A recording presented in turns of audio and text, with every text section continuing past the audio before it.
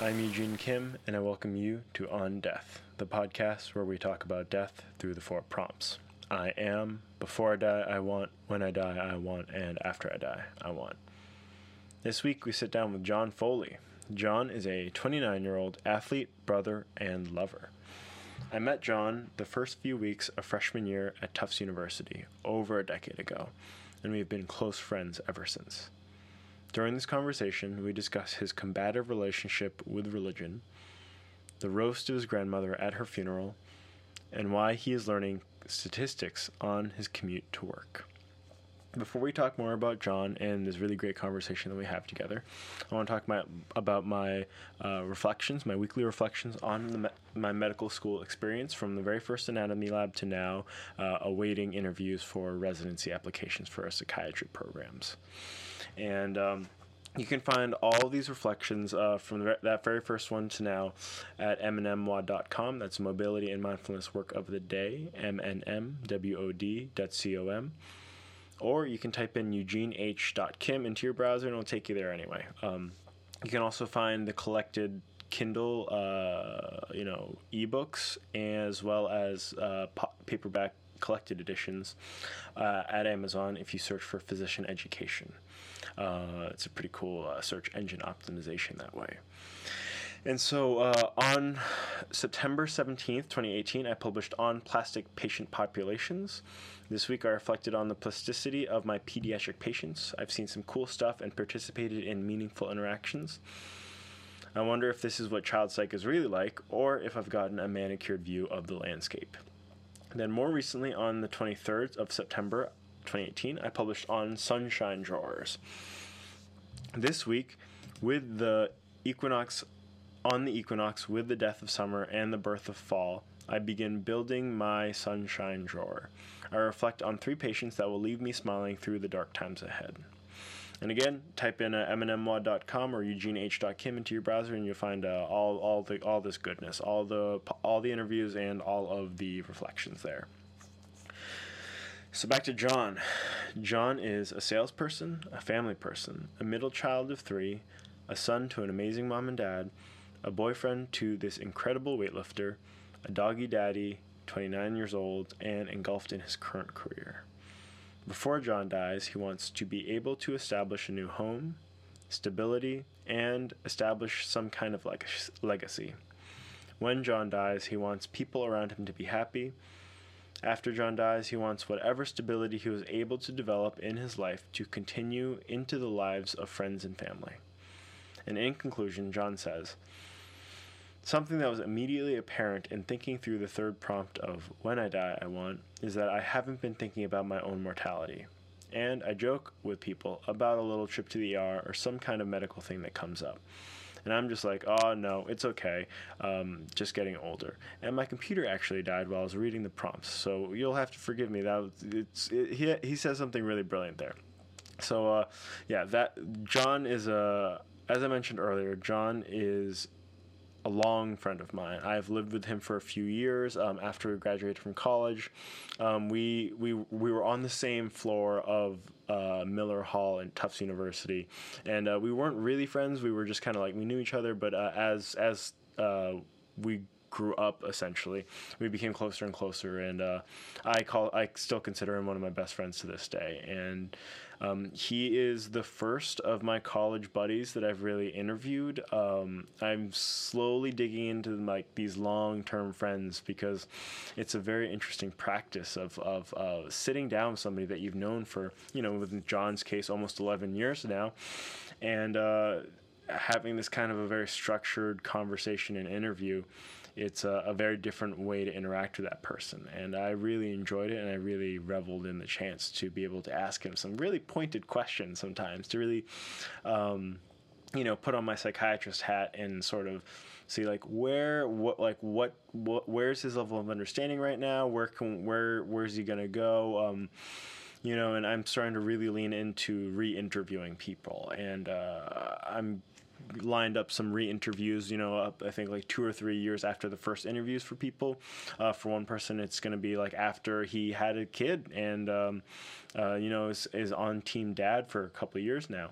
And so that I'm really excited for this interview with John Foley, not necessarily for this interview itself, but for like to track his changes through the coming decades, whenever he decides to get that house and settle down with Morgan and, really develop into, who I know John will eventually develop into. So that's enough of me waxing philosophic about this friendship.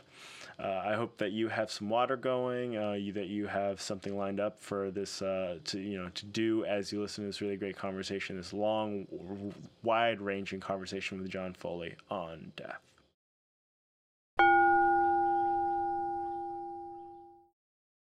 It is September 19th, 2018. I am sitting here in my Coopersburg home, and John Foley is sitting in his Boston, Massachusetts office. And we're going to be talking about death through the 4 prompts. John, what are the 4 prompts? Okay.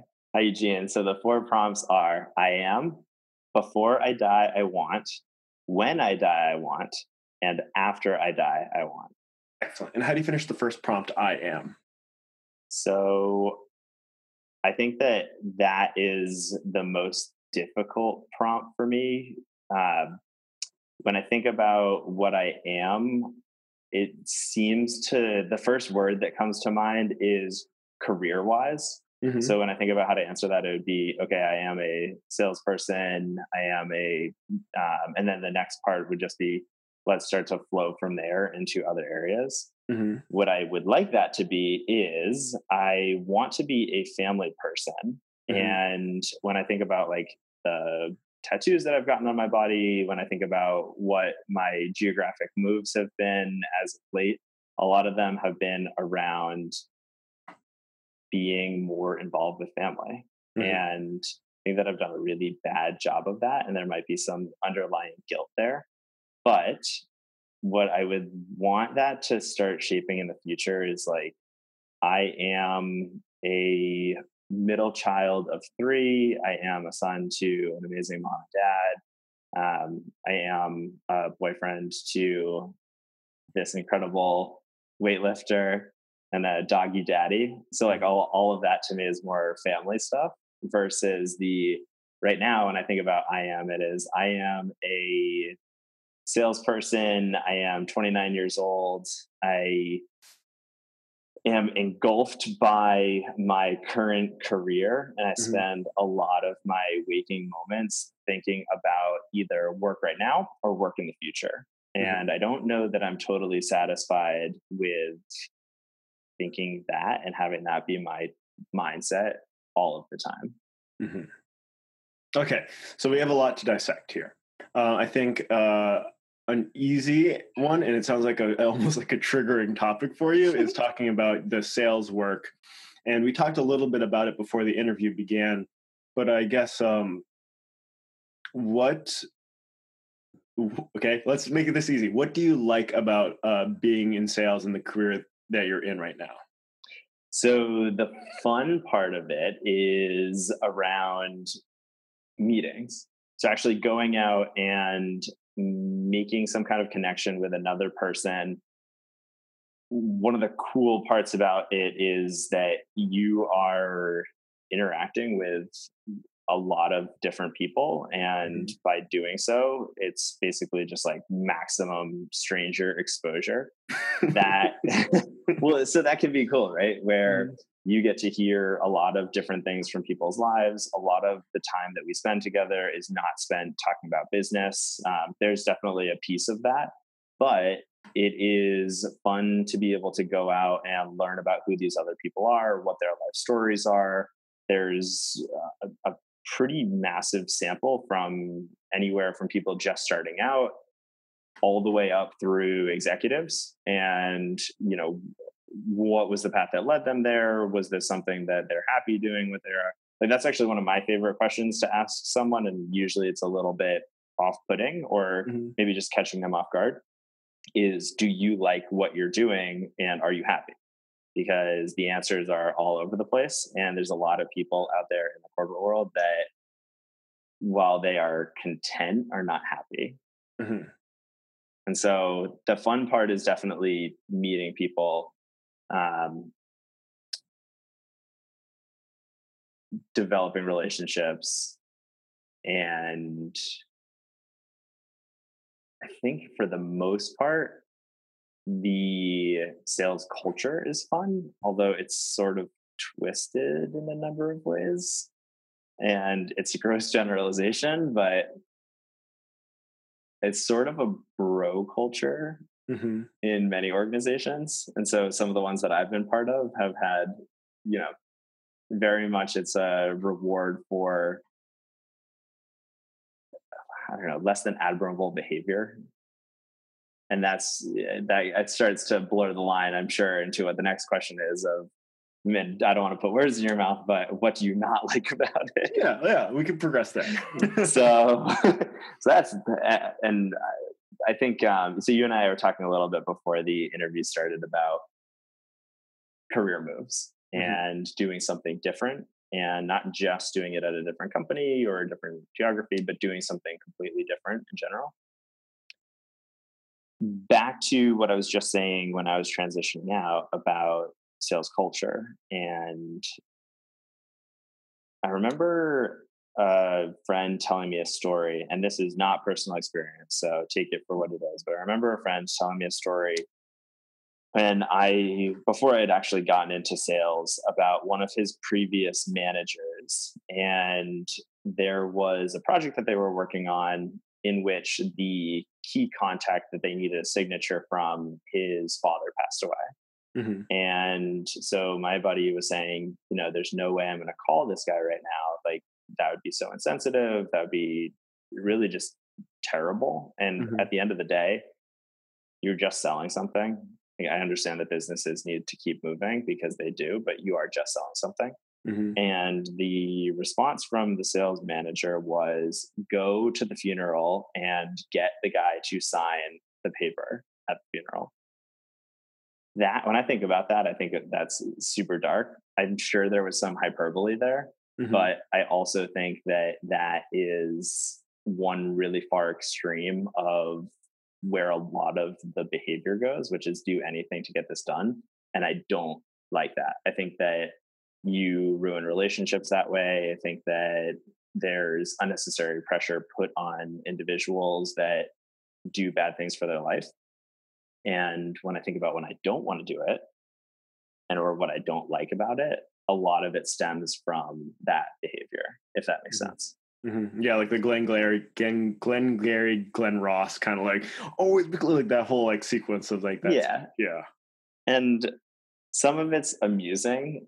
Some of it is like that example that I was just sharing. Like, that just seems way over the line. Hmm. And I think that, especially in, like, one of the cool things, like, back to blur the line again, one of the cool things is a lot of the people that do this, when I got into sales originally, I thought it was like a lot of nonsense, that there wasn't necessarily a ton of strategy behind it. It was all relationships. It was taking people to lunch, that kind of thing. Hmm. And what I've realized is that it is actually quite the opposite, at least in this company. Like, the company's awesome because these people are professionals and they are very crisp and clear at what they're doing. Hmm. They are very well trained. That's cool to see that there is a more scientific approach to this. Hmm. But again, then there's the layer of always be closing that Hmm. takes it down a darker path, that is something that doesn't necessarily agree with me personality wise. Yeah, and I think that this kind of goes back to the John Foley that I have known for the past decade or so, is that you are somebody that really revels in the relationships and meeting people, and you have a very extroverted nature about you. And I can see how you can at the same time be drawn to sales, because that is almost the foundation of sales, but also be repulsed by the culture that takes advantage of those relationships, or use them as capital rather than as the foundation for what you should be doing.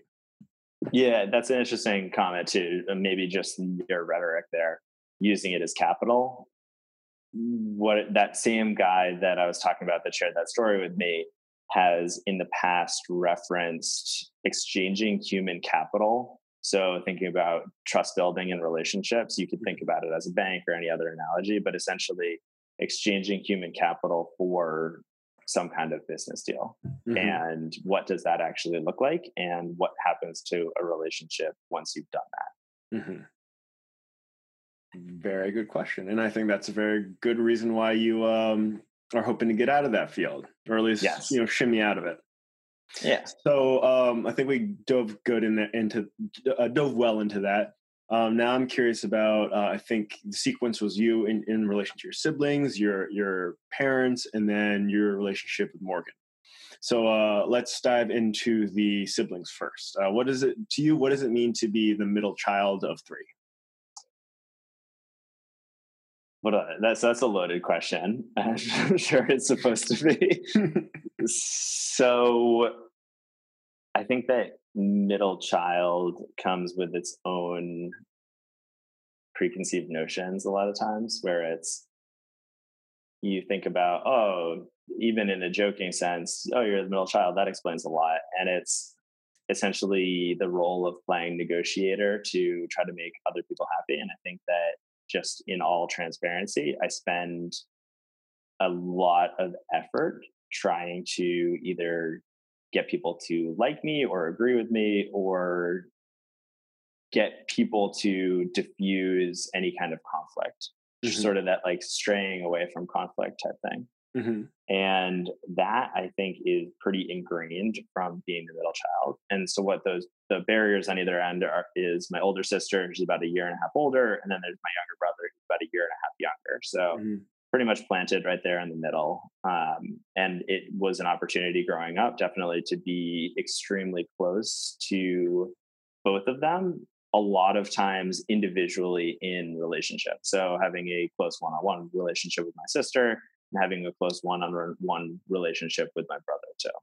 Mm-hmm. So I think I dropped the word guilt when I was talking about some of the family stuff. And for what it is, and I don't know enough about psychology to actually dissect this, I should probably spend more time trying to figure this out. Mm-hmm. There's a lot of self-inflicted guilt or pressure or some other feeling like that of trying to be there or trying to diffuse some kind of familial conflict. And when I think about if it's a good use of energy or not, it often feels counterproductive, although it does feel like something that I want for me personally. I don't know if that sentence makes sense. I think there's I mean, if the strategy worked as you were a child, it makes sense that you would continue that strategy going into adulthood. And whether or not that's an adaptive behavior or a maladaptive behavior is a totally different question. Because we were talking again about your brother before the interview, and it seems like there's a strong current of like you taking responsibility and feeling it. Like when I asked you what's something you were proud of, you talked about your brother, not something that you have done. And I think there's a lot of like that internalization or making other people's problems yours, in that maybe in that might be the whole middle child thing. Who knows? And it's a very interesting thing because like contrasting your experience as a middle child with mine, my sister's like, oh gosh, I don't know how much older, but 6 or 7 years ish older. So like totally different life stages when we were going through life. But my brother's about a year and a half, 2 years younger than I am. So very similar in that way. But it's I had a very different middle child experience than yours. But it does sound like that negotiator role is something that you fell into. Yeah, and I can even think about distinct examples, and they could be somewhat implanted memories because of how much I've mulled over the negotiator role and then what does that actually mean for my adult life. Mm-hmm. But things like going from playing video games with my brother and okay, so we're spending that one-on-one time together, knowing that for whatever reason my brother and sister were fighting at the time, to then immediately, 15 minutes later, going and spending time one-on-one with my sister again, like, has nothing to do with their relationship, and why would it? But as siblings, especially as siblings that are that close living under the same roof, like, a lot of those dynamics come into play all the time. And it never felt like hey, you can't be friends with Andrew because you're being friends with Laura right now. It was more just like at the end of the day, I can rely on this one-on-one relationship, even if things in totality were not where they needed to be for the day or anything like that. And it wasn't anything catastrophic. It would just be little tips that siblings have. All right. And what about your relationship with your parents? Like being a son to, I think you said, an outstanding mother or something along those lines. Oh, she's the best. So this is something I think a lot about often. And again, this is something that I wish that I understood the psychology behind more. But so maybe, I think it was 3 years ago. My memory might just not be that good, but about 3 years ago, my mom's mom passed away. And it put into light a lot of the relationship that the two of them had, and how that has impacted the relationship that my mom has had with her own kids. So my brother, my sister, and I.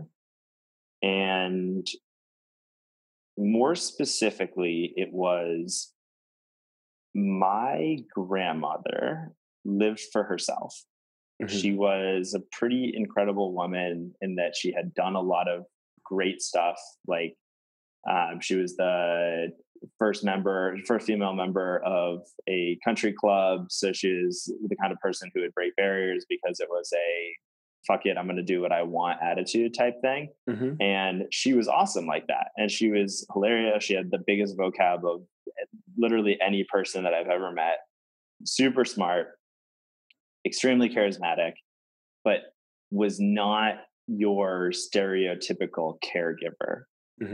Couple that with the fact that I knew her in her, as an adult, knowing her mostly in her last few years, you see your parents take on the role of caregiver, and that then becomes all right, so you get a chance to look at the relationship in reverse almost to what I imagine it was when she was bringing up her own kids. Now, what I've heard, and maybe this is unfounded, but this is how I take a look at the situation, is that same dynamic often reverses itself in the next generation. And so the fact that she lived for herself seems to make the relationship with my mom, my sister, and my brother, my mom has really lived for us. And it's made her like the most incredible mother. She was a stay-at-home mom for 16 years, I think it was. So she left the workforce with my sister and didn't go back until all three of us were back out of the house, at least for high school. And so, more self-sufficient. Laura could drive us to school, that kind of thing. And a lot of her decisions and a lot of her identity, I think, were wrapped up into taking care of us. And so when I think of that, I'm extremely grateful. And I often think that there is literally nothing that I could do to ever repay that. And I don't know that there's necessarily a need to repay it, but I think that it's like you've set the bar so high for off-putting that energy to us that I don't know, like there's just no equivalent in my mind.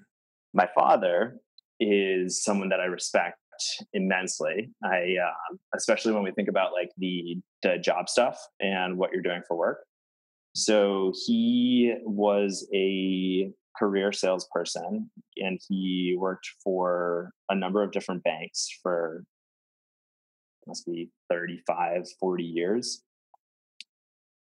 He worked his way up and started in a branch, and then found a living in wealth management. Hmm. and managing a team of other advisors. He did very well for himself. And what I always think about now is I feel that the stress that he was able to put up with for the entirety of his life was much greater than what I'm even putting up with now. It might be a little bit different because technology is different, the ability for them to reach you outside of the office, that kind of thing. But I also know that this is something where he was able to do really, really well.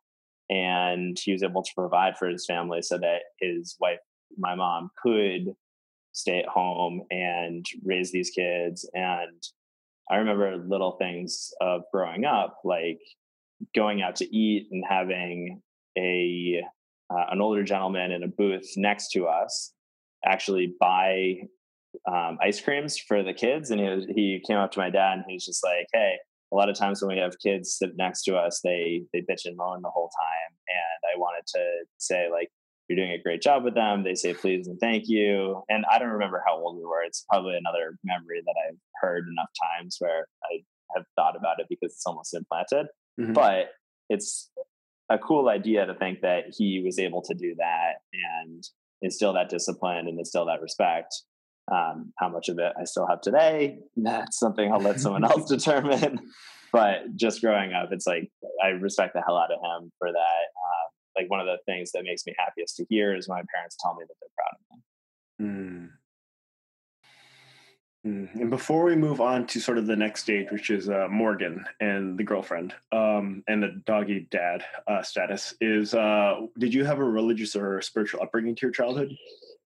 I did, and it wasn't. It's funny that you say that. I almost block that out of my mind, not for any reason that hey something bad happened, but more so because I so much don't affiliate with that learning or with that side of me now that Mhm. it just doesn't even register mentally. I went to mass on Sundays for a very long time growing up, Mhm. and then on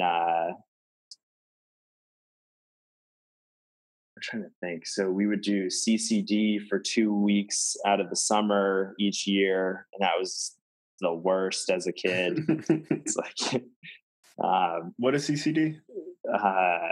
I don't even remember what it It's like a stands youth for. camp, right? It's yeah, and so you go to the church and you stay there for the day. It's almost like school, but it's all for religious learnings, Hmm. and it's a way for the Catholic schools to or the Catholic churches to groom kids for communion and for confirmation. Hmm. And so the way that it worked, at least when I was there, it was you don't get confirmed until I think you're 16. And Hmm. it was the weirdest thing because we'd go to mass and it was something that my parents required, or at least my dad required me to do for all of these years growing up, spending hours and hours and hours doing this. And then as soon as we got confirmed, the burden was lifted. And it was now you don't have to go to church anymore, do whatever you want. It's like, what is the end game? I've never really dug into that. It didn't ever seem to be an issue. Hmm. And the one advantage that my mom would remind me of is then if you wanted to get married in a church, now you can. It's like that thought never even crossed my mind as a kid. Hmm. So yes, I was raised religious. However, I don't take into account any part of that in my adult life. See. Yeah. Then, what level of spirituality or faith do you have now in your adult life at 29? I don't have much. I recently have been talking to a couple different people that I know are extremely religious, and I find myself trying to pick potholes in the story more so than trying to understand where they're coming from. And it's Mhm. something that I don't necessarily want that to be the behavior that I'm exuding, but I truly can't help myself. And it feels like it's, and it's not like I know it well enough that I should be able to, go after this from a scientific method or anything like that. But it's more so, how could you possibly believe what you believe to be true, knowing where so much of it seems contradictory at some foundational level. Mm-hmm. Things like a guy that I know, he is working at a Baptist Bible college and telling me like some of the stuff that goes on at the school. And without getting into too much detail about it, essentially it ends up seeming like a just big contradiction at the end of it, in that there's little things like you could take the Roman Catholic version of the Bible and you take a look at some of the ways that they, the word escapes me right now, but when you're taking a look at the gender of a particular word in Latin, Mm-hmm. the word for pastor comes out to a male version of it, I guess. Mm-hmm. And therefore, one of the teachings is that now in present day, they say that only men should be able to be pastors. Mm-hmm. That's something that just to me doesn't make any sense for a second. And so I always think about like, how can you take that all the way back down to 2,000 years ago or 1,500 years ago and say that there's any ounce of truth in it? And that's basically my relationship with religion today is, why do people believe in this? This seems to do more harm than good. I don't really understand it. And I don't think that I have any intention of continuing that thought train through, let's say I end up with kids. Like, I don't have any intention now of raising them religious at all. You have a contentious relationship with religion as it stands now. However, I think that is separate from a sense of spirituality, which is a connection to something bigger or greater or other than the physical realm. And do you have any relationship to spirituality now? To that end, I would probably say no. I don't think that I have any conscious feeling of connectedness, if that makes sense. Mm-hmm. And therefore, I would say I don't have at least any kind of real presence of spirituality in my life. Mm-hmm. And can you imagine that changing in the future? I can, and I don't know what it would take to do that. I think part of the contentious relationship that, like going back to that with religion, has been around looking for examples of why that might not be the case, or why the learnings that have been brought forth in any kind of traditional religion might not make sense to me. And so finding that same why and that same backing would be what it really would need foundationally to believe in something enough to start to look for that connectedness in everyday life. All right, that's fair. So now let's get back on the train of your responses to the prompts and tell me about this relationship you have with Morgan. All right, so Morgan and I are coming up on 3 years together. Congratulations. Thank you, Sarah. Thank you. So the way that Morgan and I met was pretty funny, actually. So back down in Bethlehem, Pennsylvania, not too far from you, we were essentially living 90-95% of our daily lives in this same triangle together without any knowledge of who each other were for the first year of this. And so what I mean by that is I was renting an apartment all of a few hundred feet from where her house was. And we were both working in the same exact office complex building. And so we would take the same, wake up not too far away from each other, take the same commute to work and work the day there. and then we would go to the same CrossFit gym afterwards. And so our schedules were literally mirrored, with seriously no idea that this was the case. Mm-hmm. And so it wasn't until a while later that I started to try to grab her attention, and that we actually ended up starting to date. Mm-hmm. Moved in pretty soon afterwards, and that has then turned into, to flash forward a bit, her coming up to Boston with me after I took the job with Medallia. Mm-hmm. And so we have, between us, she already had them, but she had 2 dogs. Mm-hmm. They're both pit bull mixes, and they're adorable. They're the sweetest little animals. Mm-hmm. And you've met them, right? I have. And so those are our babies. And that's a big part of our relationship, is taking care of them, going on walks together, that kind of thing. Mm-hmm. And that actually is wonderfully wholesome and grounding, because you've also known me in a period of my life where my MO was just to go party. Mm-hmm. And dating Morgan has leveled me out in a huge way, which is a very good thing for me. And it's something that I really needed to either show some kind of career development or personal development. And one of the best things about her is that she's down for whatever. So if we think about how, like, music festivals is always what comes to my mind. We may decide to go to music festivals, like, our group of friends go to music festivals and get weird together. Mm-hmm. And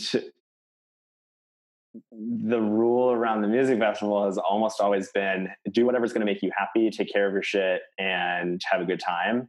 But outside of that, there's really no rules. Mm-hmm.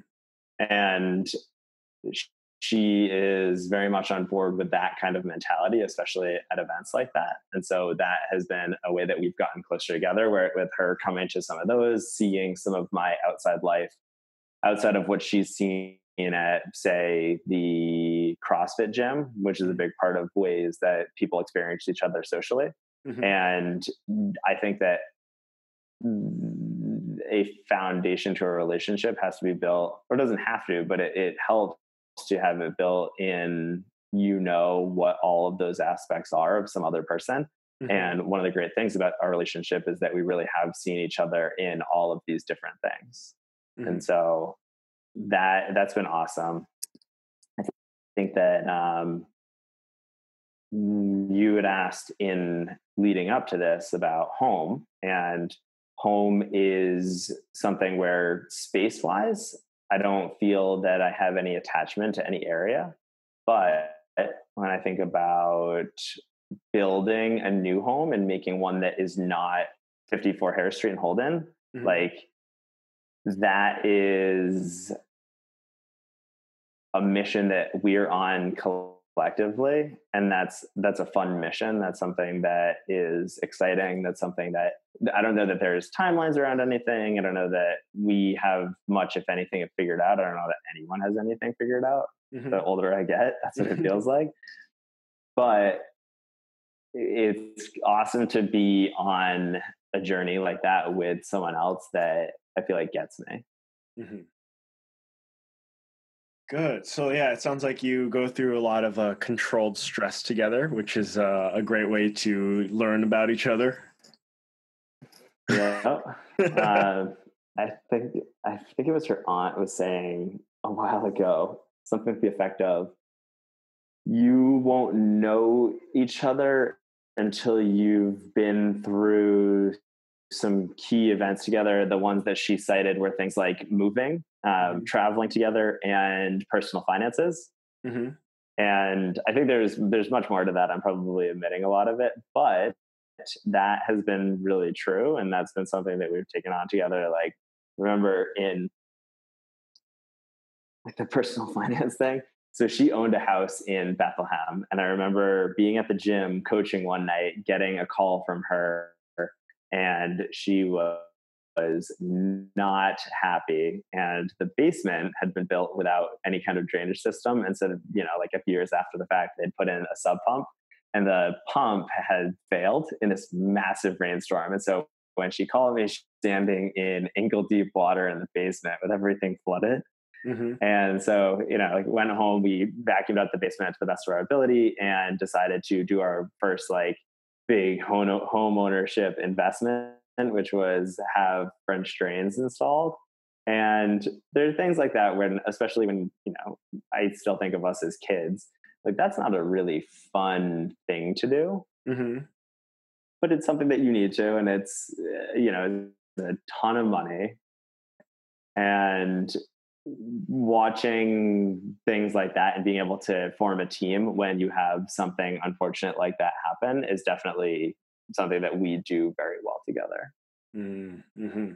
Yeah, just personally, I kind of those kinds of things where it's like, who else is going to do this? I have to do this. Is sort of, I think, especially with the child coming on the way, I think of that as like dad space, where it's just like, somebody's gotta clean the toilet, and not just inside, but also the outside and on the ground around it. And who else is going to do that? Not my pregnant spouse, but I'm going to have to do that. So let's do that. And let's at least not make this terrible, and kind of not enjoy it, but at least find a way to make it as a part of my life now. And that sounds, and that, no, go for what you're saying. No, that sounds like what? You go.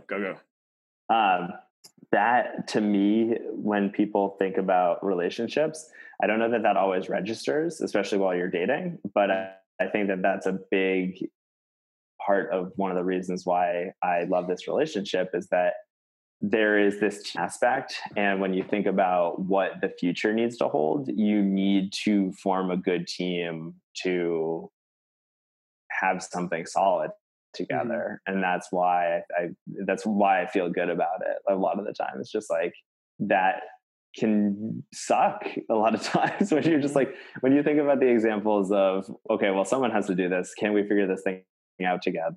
A lot of the examples that come to mind are things that are less than favorable. Can we make it through some kind of adverse life event together? I know that one of those things is moving. I don't know that anyone really likes moving. I don't mind it that much, but it's not something that I would choose to do. And I know that Morgan and I have moved a couple times now, and it got easier each time for a number of reasons, I'm sure. But it's something that that takes a lot of team coordination. And so that's definitely a cool thing to be able to do together too. And honestly, at the end of the day, just the fact that she was willing to move, and family for her is back down in Pennsylvania, it's actually really close to where you are. And that's a pretty big leap of faith too. That kind of stuff is always really cool to me. And there is this aspect of a lot of people in our generation use dogs as practice for actual children, right? And I wonder, is this an aspect that you two have discussed or thought about in terms of expanding your family? Yes and no. I think recently we were actually talking with Adam about this, and Adam, as you know, recently got his own dog, and it was, it very much seems like it's part of at least this experiment run for expanding the family, but it's also just because he wanted to get a dog, right? We started the conversation of, could you equate something numerical to the difficulty factor between having a kid and having a dog? How much more difficult is it in some kind of multiple to have a kid? And I think that we decided that it was something on the order of magnitude of 30 times more difficult. I don't know how we came up with that number, but there's a lot of stuff where it's if you don't train your dog, you're going to have an untrained dog. And that's the end of it. If you don't send your kid to school or help with your kid's education and get them to learn, something much worse can spiral out of that. And so when you think about what or at least when we thought about what the stakes were and what that might actually look like, it's a very different beast than just trying to do the dogs. That being said, The dogs are so spoiled. And I certainly don't do anything to help that situation either. I think that you and I were talking right when we got on about Honey's right over in the next room over there, and having Dublin, the older of my two, just cry. And then once he starts crying, we let it go for a while until finally I usually cave and I'm just like, all right, what do you want? You want more food? Do you want a toy? Do you want someone to just be with you? And when I think about that, I know that is not a way that I would want to parent a kid. I wouldn't want to bring them into a world in which I just cave and do whatever they want for them, because I think that that's not going to be what's going to make them a strong individual. So I think a lot about that, of how have we trained or raised dogs and what that would look like moving forward into the future. And are we screwed because we have spoiled the dogs? Is there, so like we talked earlier about your sense of home, buying a home, making a new home with Morgan is sort of like something that you might get surprised by and you don't really have a timeline for. And it sounds like it's very similar in sort of starting a family, where it's like you don't really have any guideposts necessarily, or are there? I think the biggest guidepost would be biological clock, which isn't something that I particularly like to point to, because I think that it's a pressure. I think it's an external pressure as opposed to something that you wanted to originate. That being said, I think that there's a ton of validity to it. And especially when we take, this is one of those decisions that when I think about it, it's tough for me to talk or think linearly, because there are so many different tangential things that would need to go into making it successful. So things like, would you want to have a kid while living in a 650 square foot apartment in Boston? I personally wouldn't. So then there needs to be some kind of geographic move. Does that move come with buying a new house, or is it renting? Ideally, it's buying a new house. And then it's, all right, do you have a job that can support whatever the decision is financially to have that house and be able to meet all of your bills? And you can just see where this goes, where it just spirals into, I could think about this forever. And then it's, we just need to start taking some kind of action here. And that tends to be like, to me, a juxtaposition of, did you plan this out and have a plan, or did you just start doing something so that you can make moves to get to where you need to go? Yeah, and the biological clock is quite real, and it can be the unfortunate thing that pushes people a lot of the time. And it's not going away. So no, it's only going to get louder and faster. So I think that that's probably our biggest post, whether or not we want it to be. Again, it is a reality. And there's a lot of things that could take a lot of time. I think so much of life ends up being what is practical versus what is desired. And I think that you can find some good common ground between the two. But I think that trying to plan for something ideal is foolish a lot of times. Yeah, you'll just end up waiting a really long time. Exactly. Like, you could wait forever to try to get things to line up right. That just might never happen. Or if they do, it could be when you found true stability sometime in your 40s or 50s. And by that time, did you just let life pass you by? Yeah. I like this idea of your sense of readiness is very different from your actual state of readiness. Like, you will be ready always before you feel ready, and figuring out when you actually are ready so that your sense of readiness can catch up is important. But waiting for that sense of readiness, you might always be waiting for that, but you might have been ready the whole time. you ever think of like minimum viable product?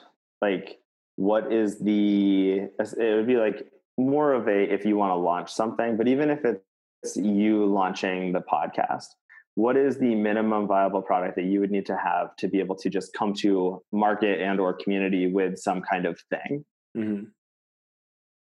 A lot of times, from what I've heard, and this could either be listening to a podcast or friends that are trying to do something similar, the idea is if you wait until you have something that you think is perfect, you've already waited too long. Mm-hmm. So, to your comment about state of readiness versus mentally ready, Mm-hmm. that's what I think about all the time, where sometimes it's just like, we're not going to be ready. If there's no 100% prepared, you can be as prepared as you should be. And you go from there knowing that you can take down what you need to along the way. Mm-hmm. Good stuff. Bias for action. Yes, exactly. So now let's move on to the next prompt. Before I die, how do you finish that?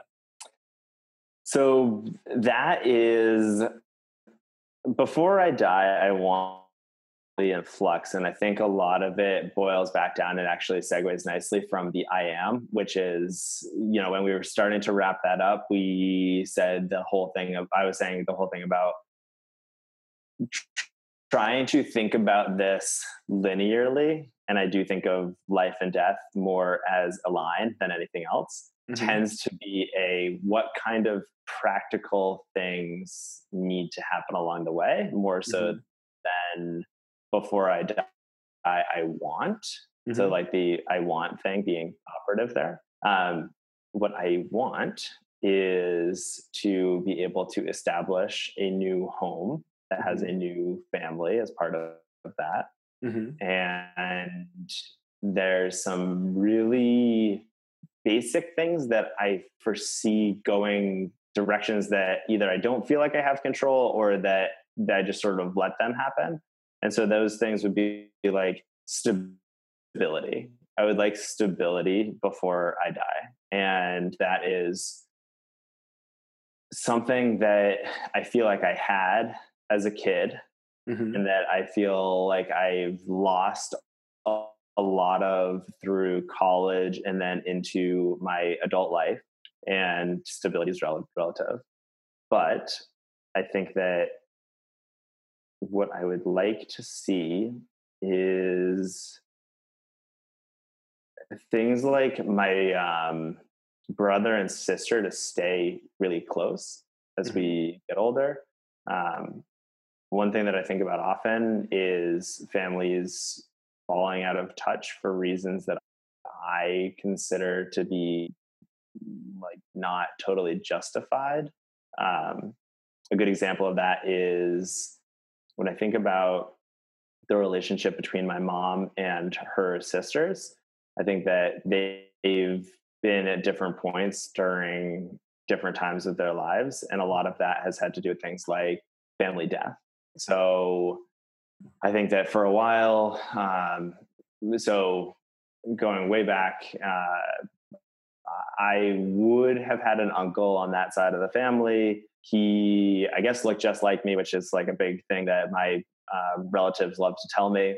When he was about 25 years old, he tried to stop someone from committing armed robbery and stealing his car, mm-hmm. and was killed in the process. Mm-hmm. And so a lot of like the risk-taking behavior that I have and my desire to just go do life the way that I want to is frowned upon when they look at that. But mm-hmm. some of those things have helped to pull that side of the family together. Like, we're not taking blame here. This is let's get through this together. But then when his mom, so my grandmother, passed away, things started to pour into the family. Things like the estate, how do you divide that up?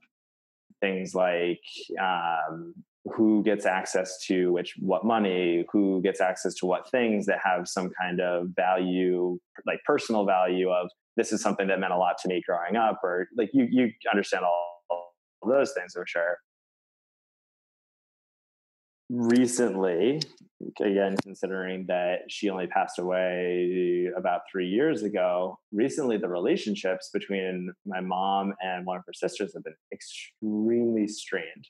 Mm-hmm. And I think about that with my brother and my sister, where I get the sense that they were all really close, like the three of us are back when they were growing up. Mm-hmm. And watching this now fall to pieces, where it's you have built up 50 or 60 years of family ties together. And yeah, not everything's going to be perfect, but are you really willing to throw that away over $100,000? Like that's something that when I think about getting old and when I think about the rest of my life, I want to maintain that stability, both like personal and career wise, but also in my relationships. And you and I were talking to, this is coming full circle for me right now about the stock that I take in who I am based on the relationships that I've been able to build.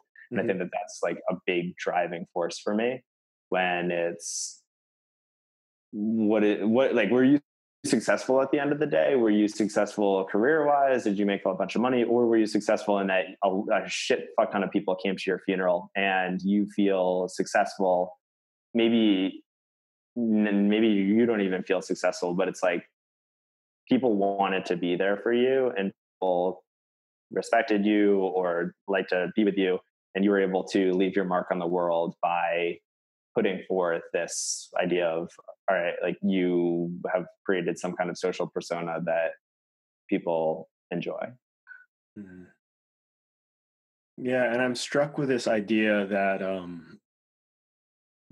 like were those relationships strained before the death and before the stressor of the divvying up of the finances, and was that more of just like showing the cracks that were already there in the foundation, and or was that truly the driving factor? And like from what you told me, it sounds like it's almost like the like going, they didn't have stressors along the way, sort of like going to the festivals, having the financial stuff that you and Morgan have. They didn't have that. It was just like all of a sudden, boom, there's this giant stressor of the death of the mother of the family, which is huge. And then that shows a lot of the distance and the cracks in the way that they grew apart. So that's an interesting question. And since you say that, there definitely was stressors along the way.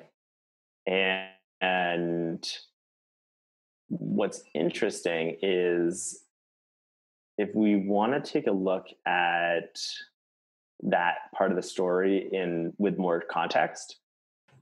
So my grandfather, so the mother or the father rather of my mom and the sisters, Mm-hmm.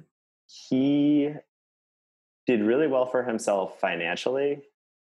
From a family perspective, Mm-hmm. I would question what success looked like there. And more specifically, he had been married a bunch of times. He had an affair while he was with my grandmother. And so they had a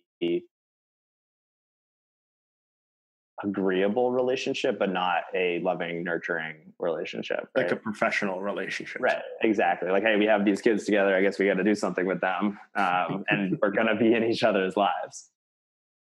And when I think about that, that's something that, as far as trauma goes and as far as difficulties go, that can have a huge impact. And I think that the daughters, so my mom and her sisters, had different relationships and different strength ties to each one. So like I think that I always get the sense that my mom's relationship was much closer with her mother than it was with her father.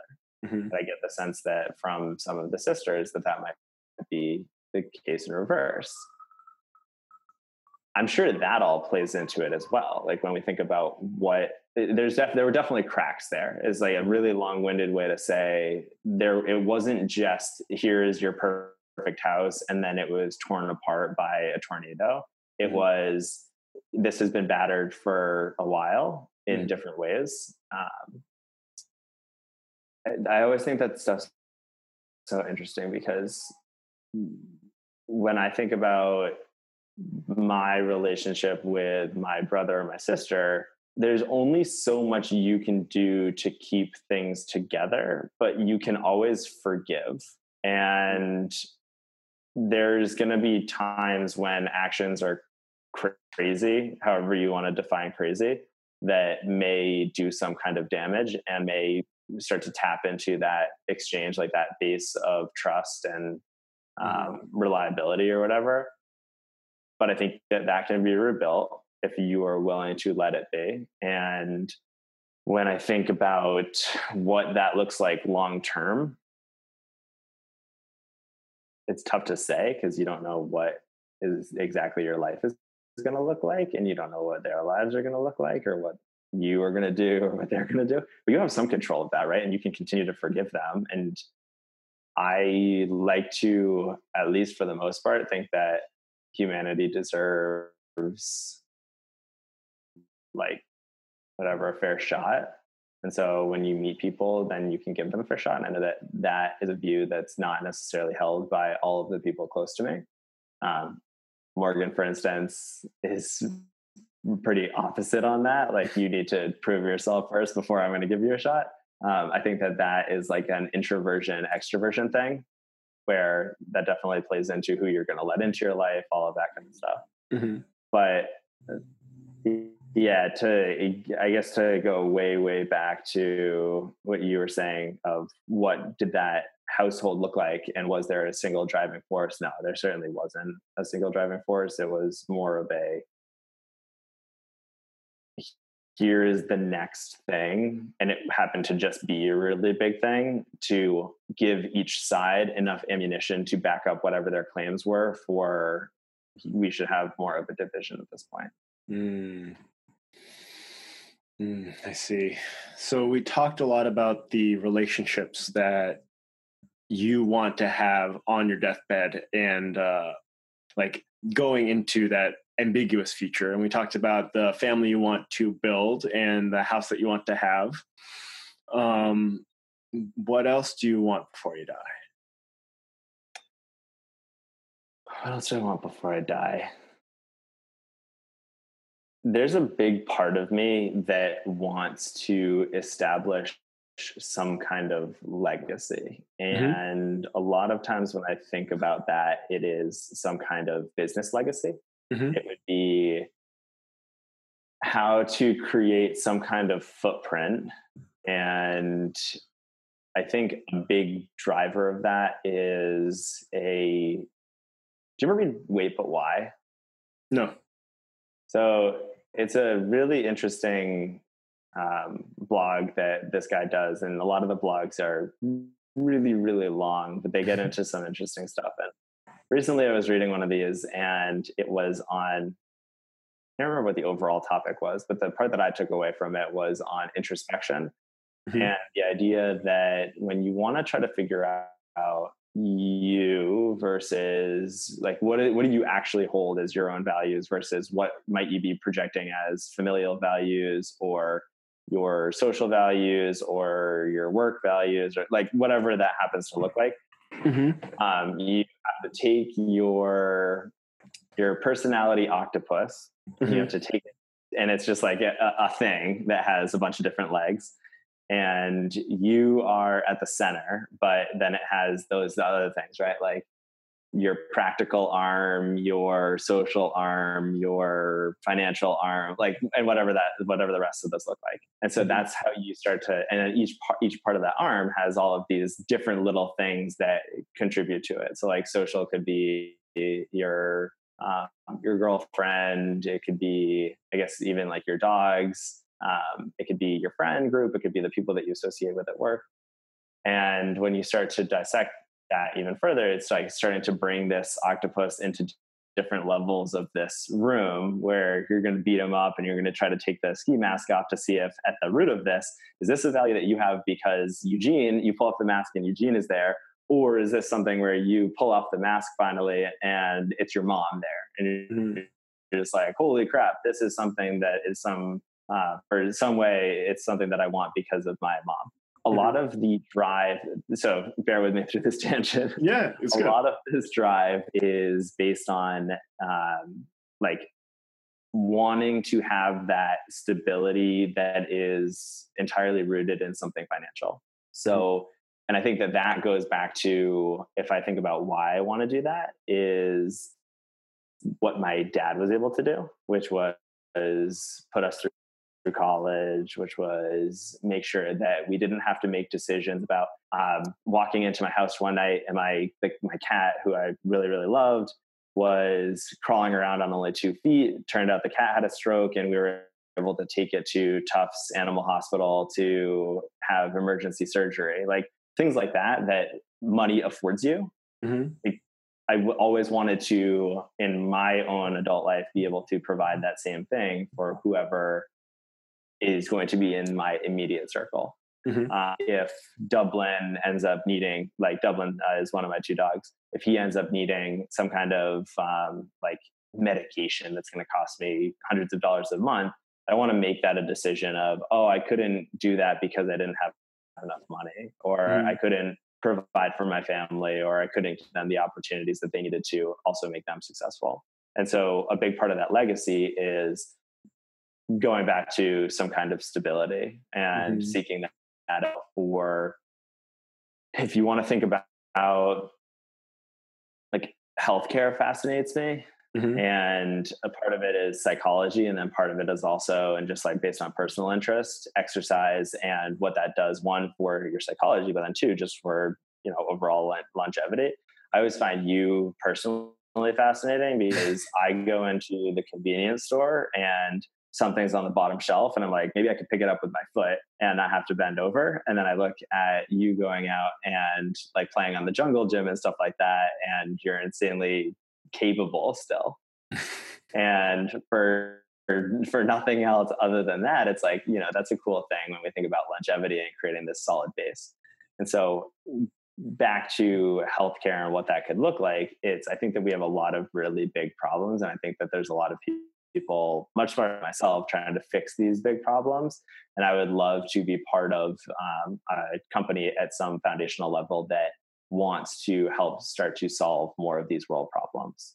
So it is, okay, you spent your life doing something good for humanity, because at the end of the day, yeah, you matter to some degree, but you are what is it? You're just stardust collecting starlight. Mm-hmm. And so I think about like that kind of thing. Yes, the world's going to be a really different place even when you and I are 60 years old, but it's going to be in a much, much different place in the next few hundred years. And there needs to be some people doing things not just for themselves today, but doing them for setting us up better in the future. Right now, I am not doing that at all, which is part of my qualm with work. Gotcha. I guess one line of questioning that I want to go down is, it sounds like this financial stability, this providing, essentially, like you want to provide for the people that you love. There's, I guess, and this isn't fully formed in my head, it's a question of at what level of providing is enough, because it's within the line of, like, let's make this more grounded. So like if your dog gets sick and needs emergency surgery, and you are unable to financially provide the surgery that might be necessary to prolong your life, would you consider yourself a failure not being able to provide that? And then extrapolating that into the future, like what level of demand or quote necessity is a reasonable expectation for your provision of it? Both of those are phenomenal questions. Because the answer is one, yes, I would feel like a failure. Mm-hmm. So let me think about that for a second. Let me do some level? Rambling. Yeah, let me do some rambling while you think. All right, maybe this will this will synthesize it a little bit more. So like, you know how I was just talking about dad space and like, doing the things that need to be done. That's sort of like dad stuff, or like at least parent stuff, to take the gender out of it. I see also the desire to provide and to ensure survival, or however you define it, I want them to be stable. That is a very parent level desire. And it's a very understandable desire. You don't want your kid to be eaten by a bear like that. So you provide safety for the child, and you kill all the bears in the area so that they don't get eaten by bears. But then I think of that is such a very biologically driven desire.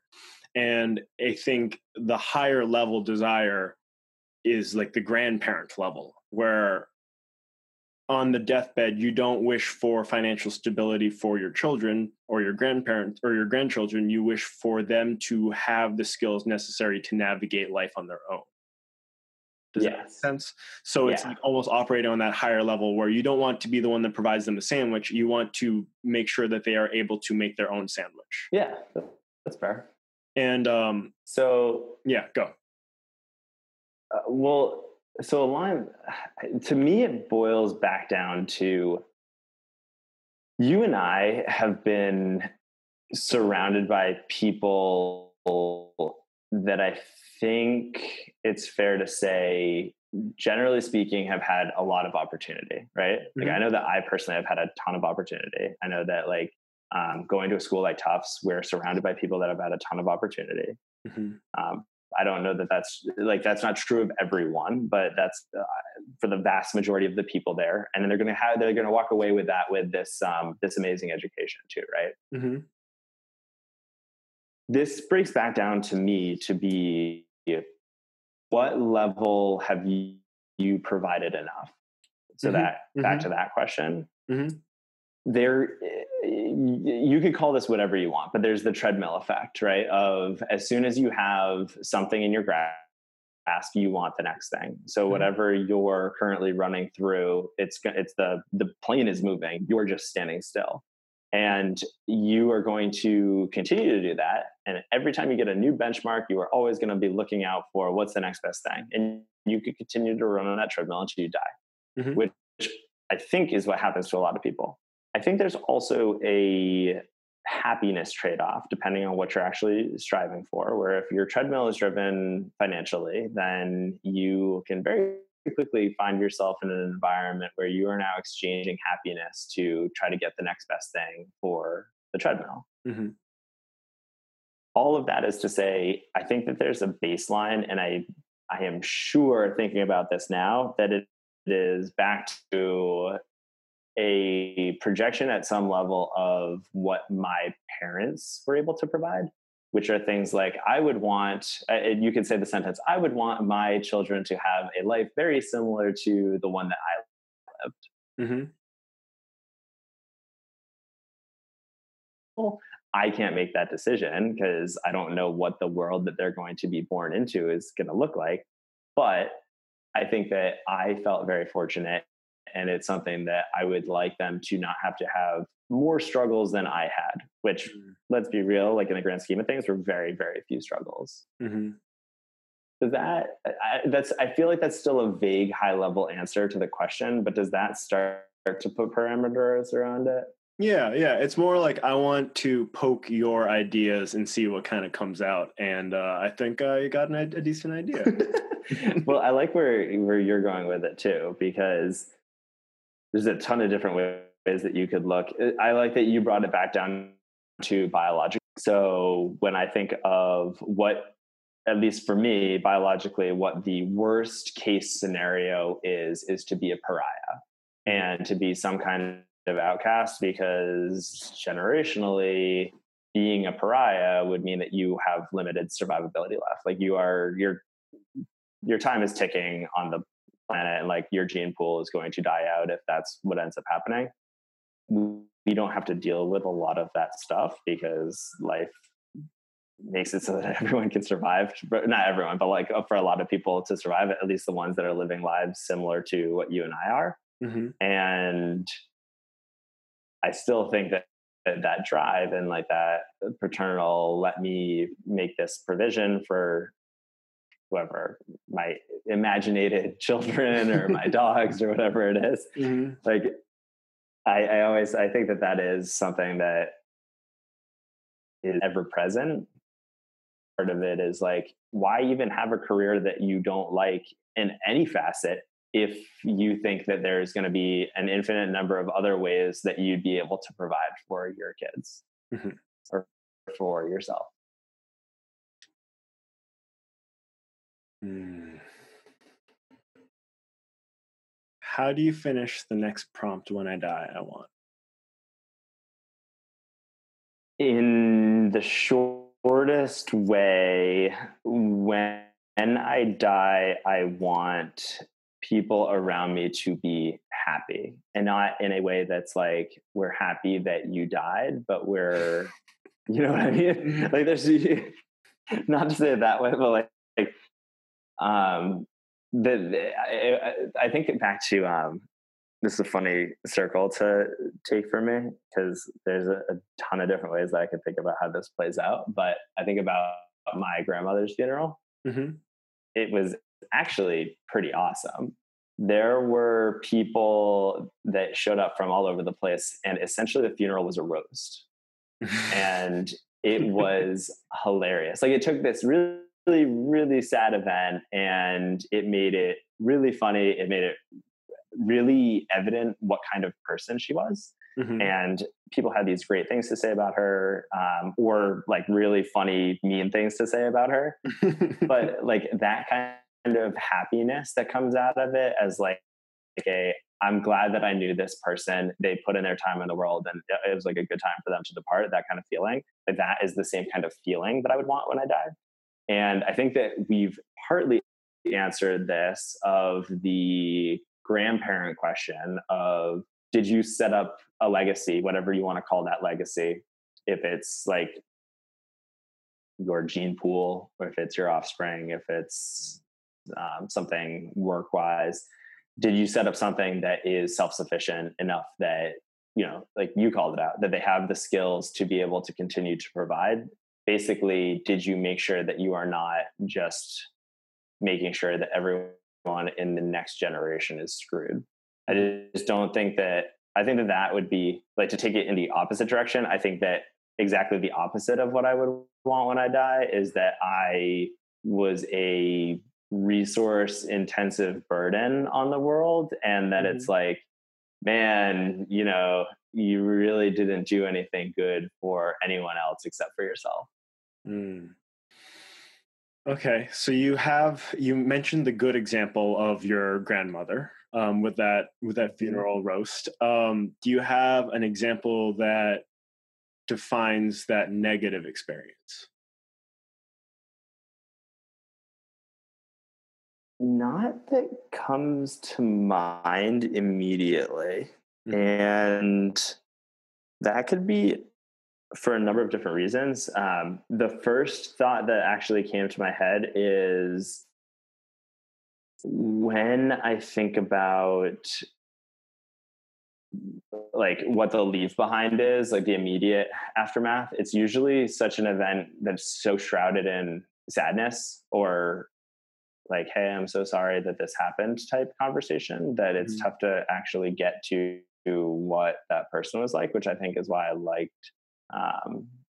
the way that my grandmother's funeral played out so much, where it wasn't just like a, you know, they still had that whole thing. But I remember going to the country club, and this was the country club that she had joined, that she had been part of for a long time. And it had been years since she was actually able to golf. Like, she wasn't in good enough shape to be able to do that anymore. But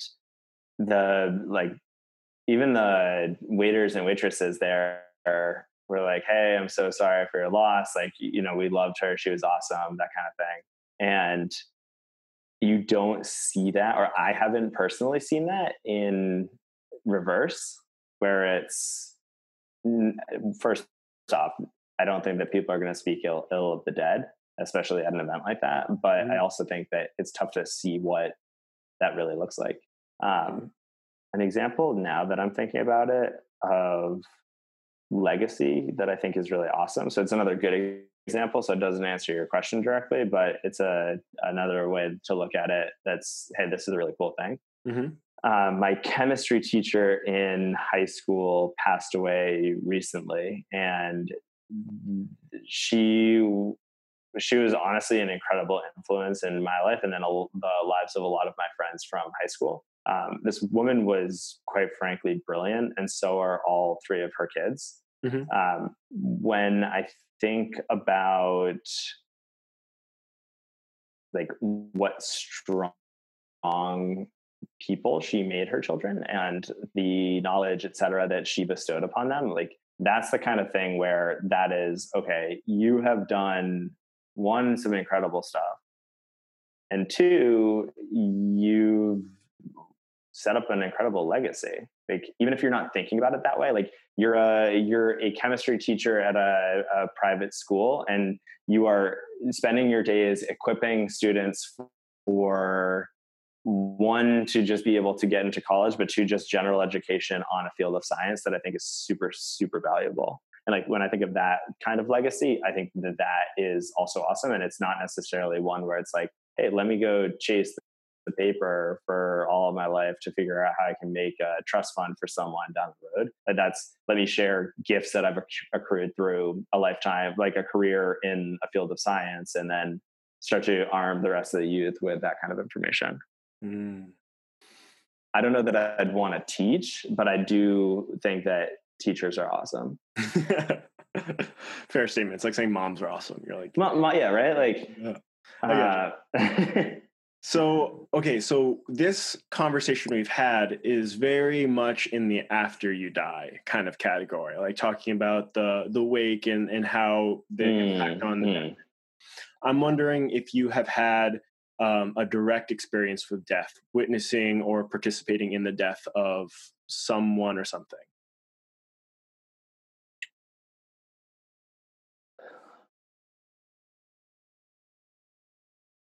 So reel me in a little bit here, because the first thing that you said, something or something, someone or something rather. A lot of times I guess like the first thing that comes to my mind is thinking about a pet that I had for a very, very many years growing up. And the experience of holding that animal while they put it to sleep.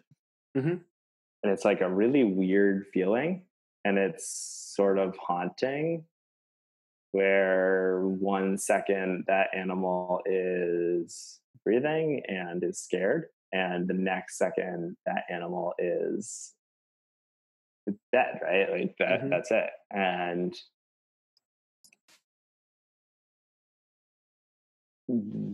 that's the same. So that is a cat that I'm trying to think of how long we had. It was Dusty. Real original name for a bunch of kids to name their kitten.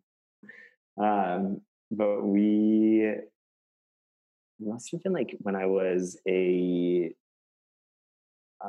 like 22 years old. So not recently, but not that out of memory either. Was this when we were living at Harbor Point? When we were living together? No, it couldn't have been. This must have been after that. Okay. So maybe 23. I just feel like it was more, I feel like it was longer ago than 5 or 6. Man, thinking about time passing like that. That was weird.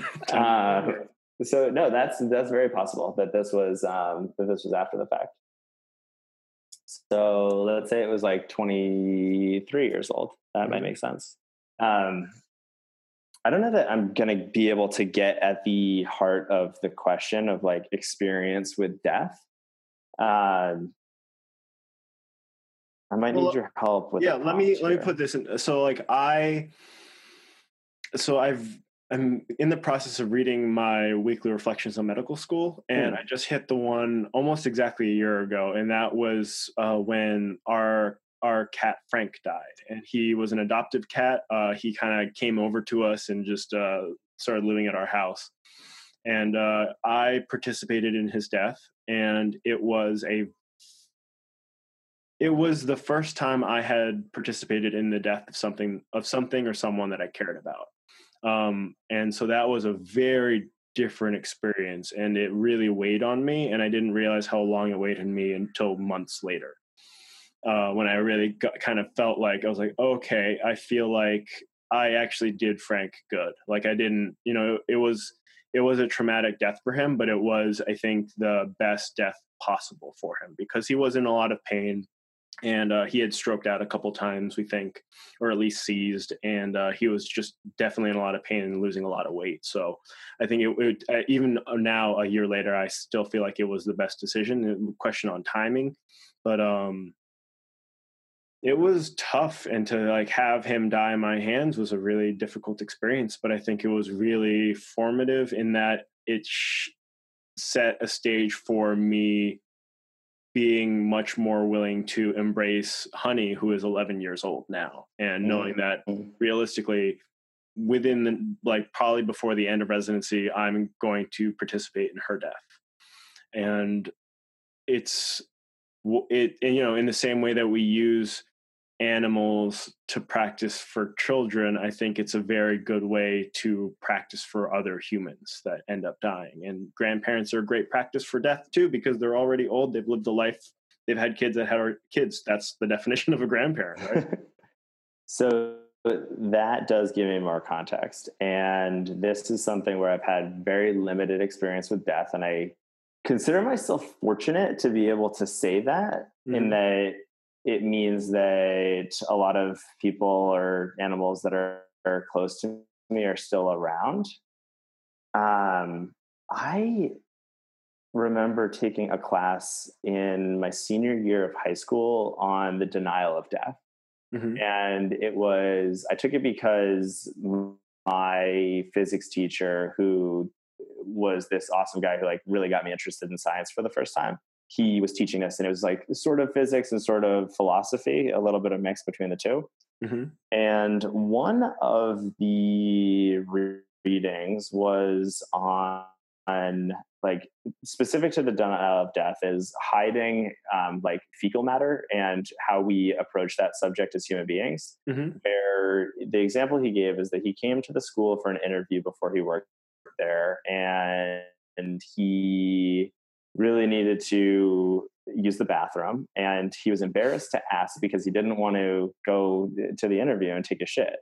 And the thought occurred to him of like, why I am embarrassed about this, like what does this all really mean? And this article that we were reading at the time had a big part about like, we clean up all of the different things around us that have any indication of like something dying, right? Like we put it away, we sort of shelter ourselves from it in a way. And why do we actually do that? And there's no definitive answer, but it's, I think, more that we choose not to think about it and almost do it so that it's out of sight, out of mind.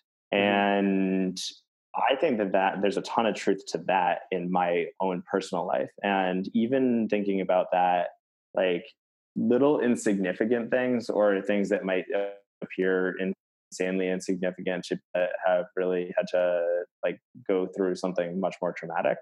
Like a cat bringing in, so we always had cats growing up, a cat bringing in some kind of animal that they had named this animal and you knew it was going to die. You can't just re-release this thing out into the wild because like what's going to happen? Like you don't have any way to put the organs back in this squirrel that they've brought back into the house. What do you do with it then? Do you put it out of its misery and give it a peaceful death? Like, well, I don't know what the right answer is there, but I remember not being able to step on this animal per the request of someone else in my house that was just like, oh my God, like this poor thing, put it out of its misery, and not being able to do that, being like totally freaked out by the idea of killing another animal. To that same degree, like I thought a lot about hunting. And then when it comes right down to it, would I be able to kill another animal? Or even thinking about like the kind of creeped out feeling I get if I accidentally run something over on the road, which I think has happened like one, maybe two times where it's like a squirrel or something like that. And it still like gives me a really weird feeling. I don't know what that is, but it's something that's like, I really wish I didn't just do that because it doesn't feel good. And I know I'm sort of spiraling on this, but I don't know, like, I can't even imagine what that same feeling is for myself. I think that all of that is to say, you have the tattoo on your arm that's Memoriam Mentum, or what is it, Mori? What is Memento it? mori. Memento Mori. Thank you. That is essentially remember that you're going to die, right? Mm-hmm. So I think that I have taken a very opposite stance to it, not deliberately, but it's the easier way to think about it. That is, I have not thought about my own death much at all. Mm-hmm. And I don't know that that's a good thing, because it is definitely going to happen. But I don't know, it's like when I die, I think that mostly when I think about it is like what happens after the fact. Mm-hmm. Like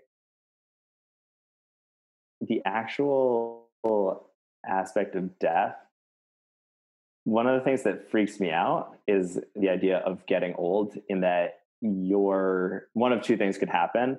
And one of a ton of things could happen, but either your mind doesn't keep up with your body, or your body doesn't keep up with your mind. Mm-hmm. And in either one of those states, that to me seems insanely frustrating. And probably frustrating is one of many, many emotions that you might think of that, which, like, that could be something where you feel totally defeated from it. And I think that that's a pretty common reality for a lot of people.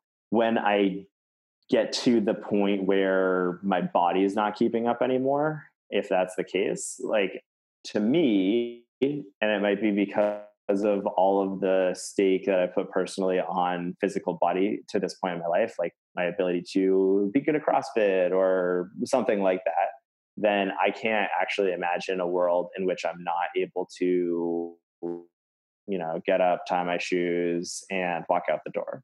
And eventually, at some point in my life, that will happen, where you're not able to do that, Mm-hmm. or you're not even able to think about doing that. And I think that to me has always been like when that time comes, that's the time that I am ready to die. Mm. I think that's probably a really naive way to look at it. No, I mean, you have your values, and your values will determine a lot of how you go through life. And if your values are very important on physical wellness and movement, then I think it stands to reason that it should have a strong impact on the way you die. I think that makes sense. I guess my question for you is, I know you just said that you haven't thought a lot about your death, but do you have any experiences or any like stories that might give you insight on what the moment of dying would look like or feel like, transitioning from life to death? That's interesting, because that to me goes back to the religious backing that I already told you I often don't think about at all. Mm-hmm. And I don't know that I would have the same answer had you not asked me that question, because I don't know that I would be thinking about it at all. Mm-hmm. I think a lot about like DMT. Mm-hmm. And people, so I don't know the first thing about it, but what I can tell you is that if you go online and you start reading about it, you're going to find things about how, this is released in your body when you're born, when you die, and for super traumatic life experiences. Mm-hmm. I don't know if there's truth to that, or if that's just something that I read online. But I can also tell you that it is a pretty out there surreal experience to have felt any of that. And that same experience thing to me is something that I don't know that will be a feeling of death, because I don't believe that there is an afterlife.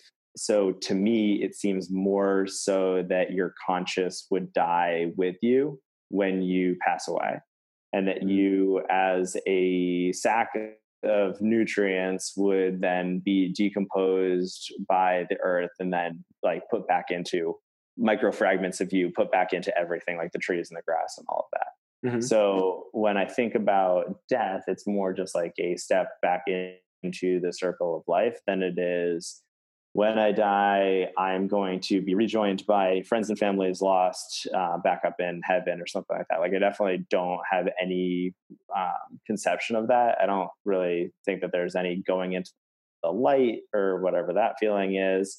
I think it's more just like when the lights turn off, they just turn off. Mm. All right. Now let's really dive into the after you die. How do you finish that prompt? After I die, I want. So after I die, I want you were saying before too, probably a lot of the answers that I had given for when I die, Mm-hmm. actually talk about after I die. And so I don't want to spiral too much on the same thing, but thinking more about legacy and when I die, after I die. It's interesting how they feel very intertwined to me. Mm-hmm. And I totally understand now with your prompt of, do you have any notion of what it's like to die? After I die, I want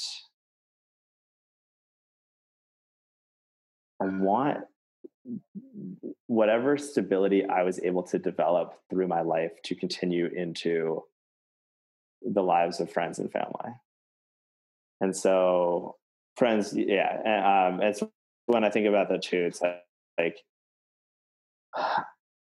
it's tough for me to say things like, oh, I think that I will live to X number of years because I know that I abuse my body and I probably don't take very good care of myself. That being said, I have a notion in my head of just like the order of things and law of averages, knowing that everyone contributes to those averages in some way. Mm-hmm. So we can start to extrapolate on that. And when I think about that, it's like, even for my brother and my sister, like, let's say we are dying at different times there too. I want them to have stability. And I think that that's like a big ask depending on what's happening for them day to day. Cause like between the three of us, things are always like way all over the place. One day you're in prison and the next day like you are working, like it goes on a huge spectrum. And so between family that is existing and family that is just a thought at this point, like my own personal family, like these hypothetical children that I'm having someday, I want that same stability to flow through. And I think that a big part of that is, did you walk the earth today contributing to some kind of legacy that would allow that stability to happen for them? Mm. I think a lot about this. So have you read Sapiens? Yep.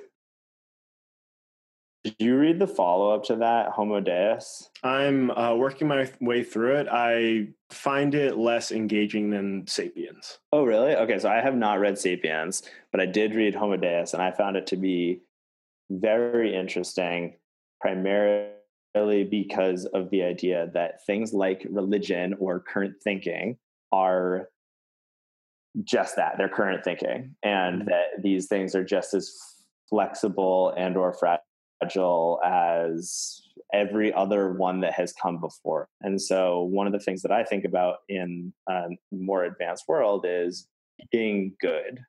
Mm-hmm. What does that actually mean? And so like, to me, being good breaks back down to like treating one another with some kind of compassion and mm-hmm. respect.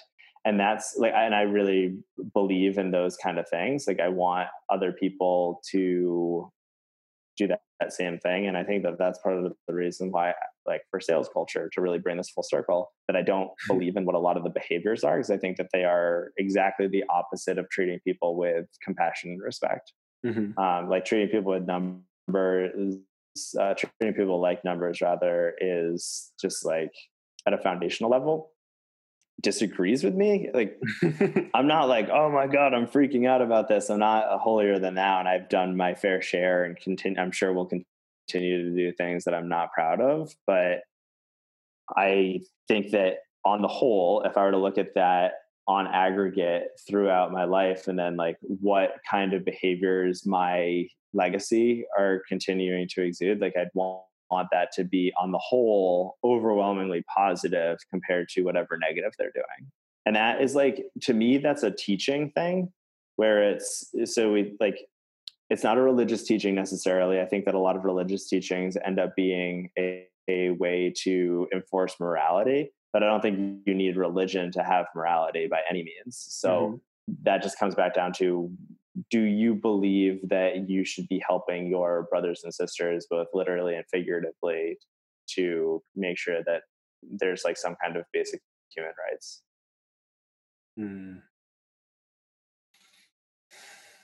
You dug into a lot of really good stuff there. And I think, like, just circling back, I think it's interesting for you that the when and after you die are so intertwined, because I think it highlights how nebulous the idea is for you, where you really kind of where the two are almost synonymous when they are very discrete things.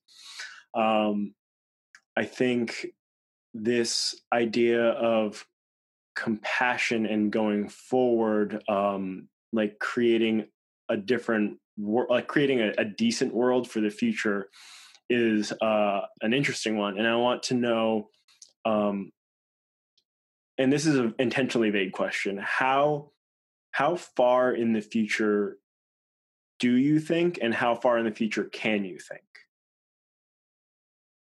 Oh, that is an awesome question. Awesome question. Like, it's a really cool question. So I think that here's therein lies one of my biggest issues. So my current thinking, a lot of times I feel like I start on Monday, and everything that happens outside of Monday doesn't exist. And it's not that I'm exceptionally good at living in the present. It's more so that I'm bad at thinking of what else is happening, like at the macro scale, right? And so it tends to end up being stressful for reasons that it doesn't need to be. And if I can step back and if I can get away from it for a bit, I can start to put pieces together and say, why are you behaving this way? Here's like a healthier way to evaluate that kind of thing. So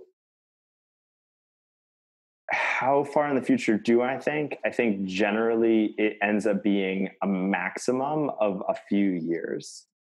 And it's things that are associated to landmarks. So things that I don't think about either for deliberate reasons or that I have conditioned myself to just start thinking that way is like, I don't think about things like my parents' death. So realistically, there's another Wait But Why article that documents, if you think about your life in landmarks, how long do you really have left to live? And so the author, I think, is something in his 30s at the time of writing. And so he starts to look at things like, if you eat one pizza every month, you're only eating 12 pizzas a year, and you might only have 60 years left to live. So you're only eating 600-700 more pizzas, right? Which maybe today, if you had 600 pizzas at the same time, that would seem like a lot of pizzas. But if you think about like entirety for you, like forever for you, you're only going to have many more pizzas. And you could think about that in books. If you only read a book every other week, then double the quantity of pizzas to books, right? And so you know that you're going to read somewhere between 1,200 and 1,400 books. There's a lot of books out there. And that means that you are only ever going to be able to read a very, very small subset of all of the total literature. So then how are you going to take this information? Are you going to start changing what you do day to day? The one that really struck me, and the reason why I remember this article, is because part of this documented how much of your time that you're going to be able to spend with your parents, assuming you're lucky enough to have parents that live until they're 90 and that you live until you're 90, right? Mm-hmm. That you spend something like, and I'm going to butcher the stats here right now, so bear with me, but it's something like 85% of all the time that you're ever going to have spent with your parents, you've already spent with them by the time you move out for college. Mm-hmm. And like, that is sad to think about, but you can also then use that as a way to reevaluate the way that you're spending your time. And that's part of the reason why I want to not move too far away from home, because you can start to impact that if you know that you're going to be able to go home more often, like that kind of thing. Mm-hmm. So all of this comes back to me to say, like, living in landmarks and how far away can you think? Landmarks to me are big things like buying a house, getting married, retiring, that kind of stuff. Retiring is like, if I was extraordinarily fortunate, 55 or 60 years old. So like, Mm-hmm. that's what, 30 years away from now. But I don't typically think there. So how far out can I think? Maybe out to like my 60s or 70s. Just as far as like things like going back to the values conversation, what is my physical body going to look like when I'm 80 years old? Mm-hmm. Will I be alive at 80 years old? That kind of thing. But a lot of what thinking is, as far as like, I can't imagine what life is going to be like then. I can't imagine, will we have hit a singularity by then? Like, will we have all figured out that we're living in a simulation? Like things like that. So yeah, to your question, generally speaking, I'm really super shitty about thinking about anything other than what is immediately in front of me. And immediately in front of me tends to be a range of like 1 to 10 days. And what I'm capable of thinking of are only generally landmarks. So Mm-hmm. big life events that I have some rough thinking around that I think are going to be like in the 1 to 10 year mark, and then more like a big void of 10 to 50-year mark. Mm-hmm. That you're just like, okay, here's some spots of things that might happen within there, but you haven't really given it much thought. Mm-hmm. And I think it's very interesting that, within that 10 to 50 year mark, that only takes us to 2065 or 2068, like that ballpark. And then, also recognizing that so far, everything that you mentioned is only within your lifespan, not beyond it. Mm-hmm. So it's just very, very interesting things to think about. So we've been, what's going on? Oh, no, I was just going to say, like, thinking back to, I often think about like AI Mm-hmm. and the development of that, and will people be useful? I personally believe that technology is going to get better at we're either going to get better at a rate fast enough that this starts to eclipse humanity very soon after our death, like Mm-hmm. 2065, I think. So let's say I live till 2075, right? Like I live till 90. Then I don't know that there's a ton of time before we have like aware AI that either helps us immediately live for like another 100 years because it started to crack all of these codes for us, mm-hmm. or that helps us or that just like wipes us off the face of the planet because we're scum. Mm-hmm. And like, I do think that one of those things has to happen at some point, right?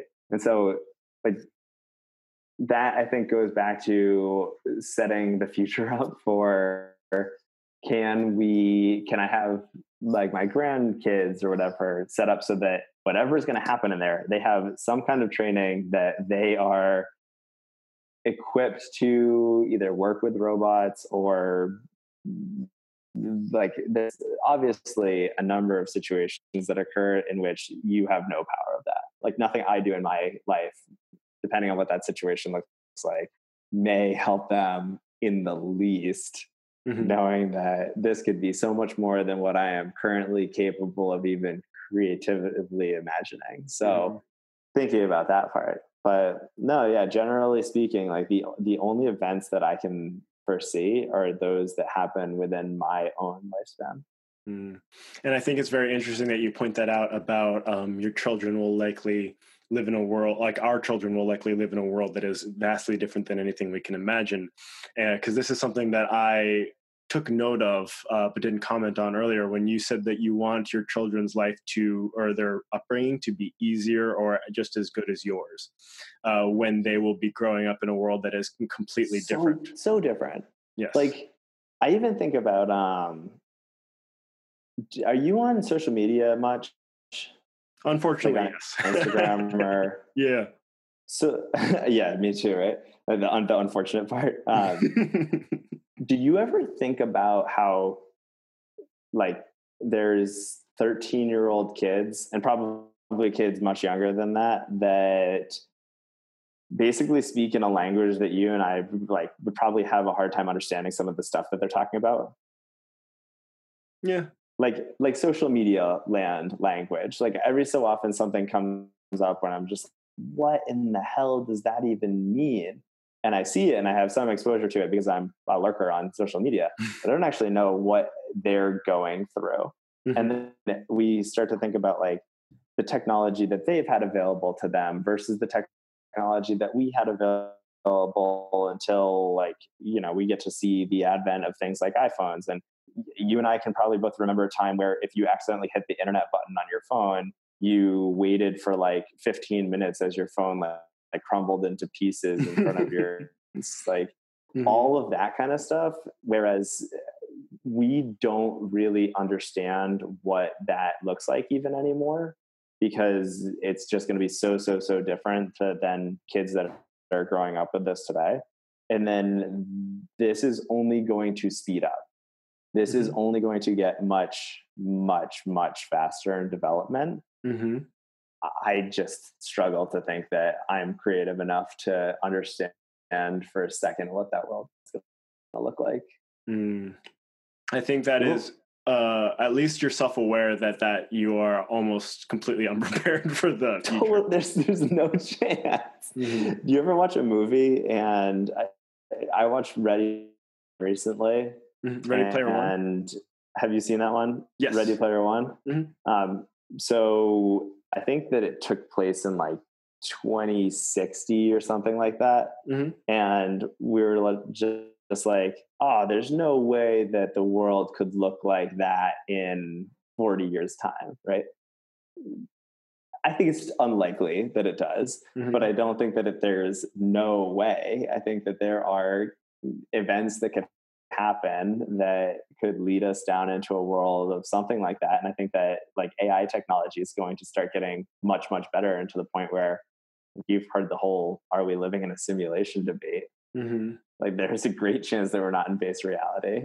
And if you want to be a numbers person, like this is beyond me to even start to broach the subject. It's not smart enough to talk about it. But I do believe that there's a near zero chance that we are even in base reality. So, you know, 2060, just one, doesn't seem that far away. And two, it's entirely possible that it's a world that you and I don't understand. Mhm. Yeah. Yeah. And imagining how to prepare my child for that future is one that kind of always I'm like I need to learn so much because there's so much I don't know and there's so much that nobody knows about what's going to be coming. But one of the things that I respect about you is that you don't ever stop learning. Like, generally speaking, when you and I get together, there is something new that you have been investigating and you like to share it with us. And it's just like, oh man, we're all shitty because we have just like been living our lives. And that's one of the things that I have started to realize. Like, it pains me to think that I live my life in these 1 to 10 day blocks, knowing that you come up for air for maybe a little while on the weekend, and then you just like shut everything off around you again. Don't speak to any of your friends, any of your family for that 5 day period, because all you can see is what's immediately in front of you, right? Like, Mhm. as opposed to, it felt really good this morning to get on Khan Academy and start learning something new. Mhm. And I don't know that you guys are going to have any interest in me sharing what I learned from Khan Academy on stats and probability, but it's like, all right, let's start to learn new stuff that might be relevant in the future. And like the way that I think about that specifically is there's a growing need for data analysts. So Mhm. maybe you start to learn skills that are going to help you with that. And then when you want to be able to figure out, like, okay, if my dad is in sales and he was able to do well for himself and I'm able to find a new opportunity, and originally, like, my respect for him translated into this want to go into sales, and then realizing that maybe it's really not for me, like Mhm. all of that kind of thing. All of a sudden now, maybe there's an avenue where your kid finds, oh, my dad was a data scientist, and he was able to do well for himself, and maybe I want to do data science for a little while, but then I realized, like, I need to go into AI because that's where the fields are going to be. Like, there should be some kind of baseline skills that help them succeed in the world, Mhm. even if it's a world that we don't understand. Exactly. Yeah, and yeah, it's very interesting. Like I have a repeated argument, not argument, discussion with Mackenzie about the value of standardized schooling and what future does that prepare them for.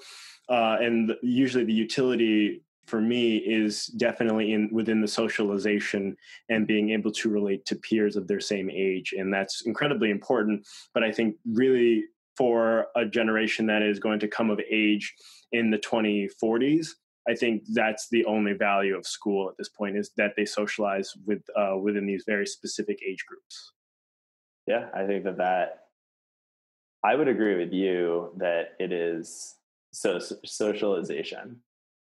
Did you do daycare or anything like that when you I were think a so. kid? Yeah, I did some sort of like preschool.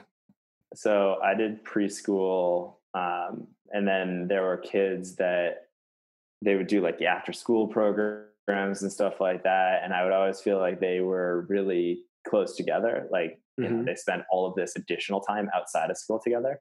And I think that there's a ton of value in that. Like, I don't think that that is a flaw in parenting. I think that that is a design aspect. And maybe it was something where parents just generally couldn't get to pick up their kids or anything like that. So they had to do after school programs. Hmm. But I really do feel like there was a ton of value there for kids developmentally. Hmm.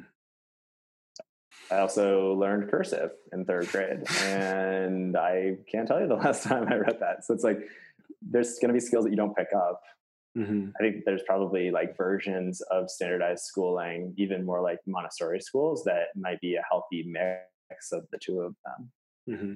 Yeah, and I get the argument against cursive, but I also see there's a mental flexibility required to learn and read cursive. That's sort of analogous to why pre-medical students have to learn calculus or not calculus, organic chemistry in order to get into medical school, and it's because it is a very different way about thinking about chemistry than the standard equilibrium equations. Makes sense. I've also heard it's one of the hardest classes. So it's It's probably not. frustrating that you're just like, Yeah, it's not fun. You're really learning a different language. Yeah, I think setting up ways for them to learn organic chemistry. So not that they're learning organic chemistry for the sake of that, but for the sake of being able to think very differently and be flexible mentally. yeah, that makes sense. So we have been talking for almost 2 hours, and about all sorts of really great stuff. And I want to thank you for your time because I know that you got stuff to do before and after this. But I wanted to, and also I was really glad because you're the first like college buddy that I've interviewed, and I was like, oh, this is good. This is going to be fun, and it has turned out to be quite fun. I was actually thinking about that too. I wasn't sure if you had interviewed anyone else. I'm kind of jealous in a way because I feel like you're going to hear all of these really awesome stories firsthand, and you have a little bit of a say in guiding them to where you want to go. But I know that you want to also like let us run free with where our minds will take us.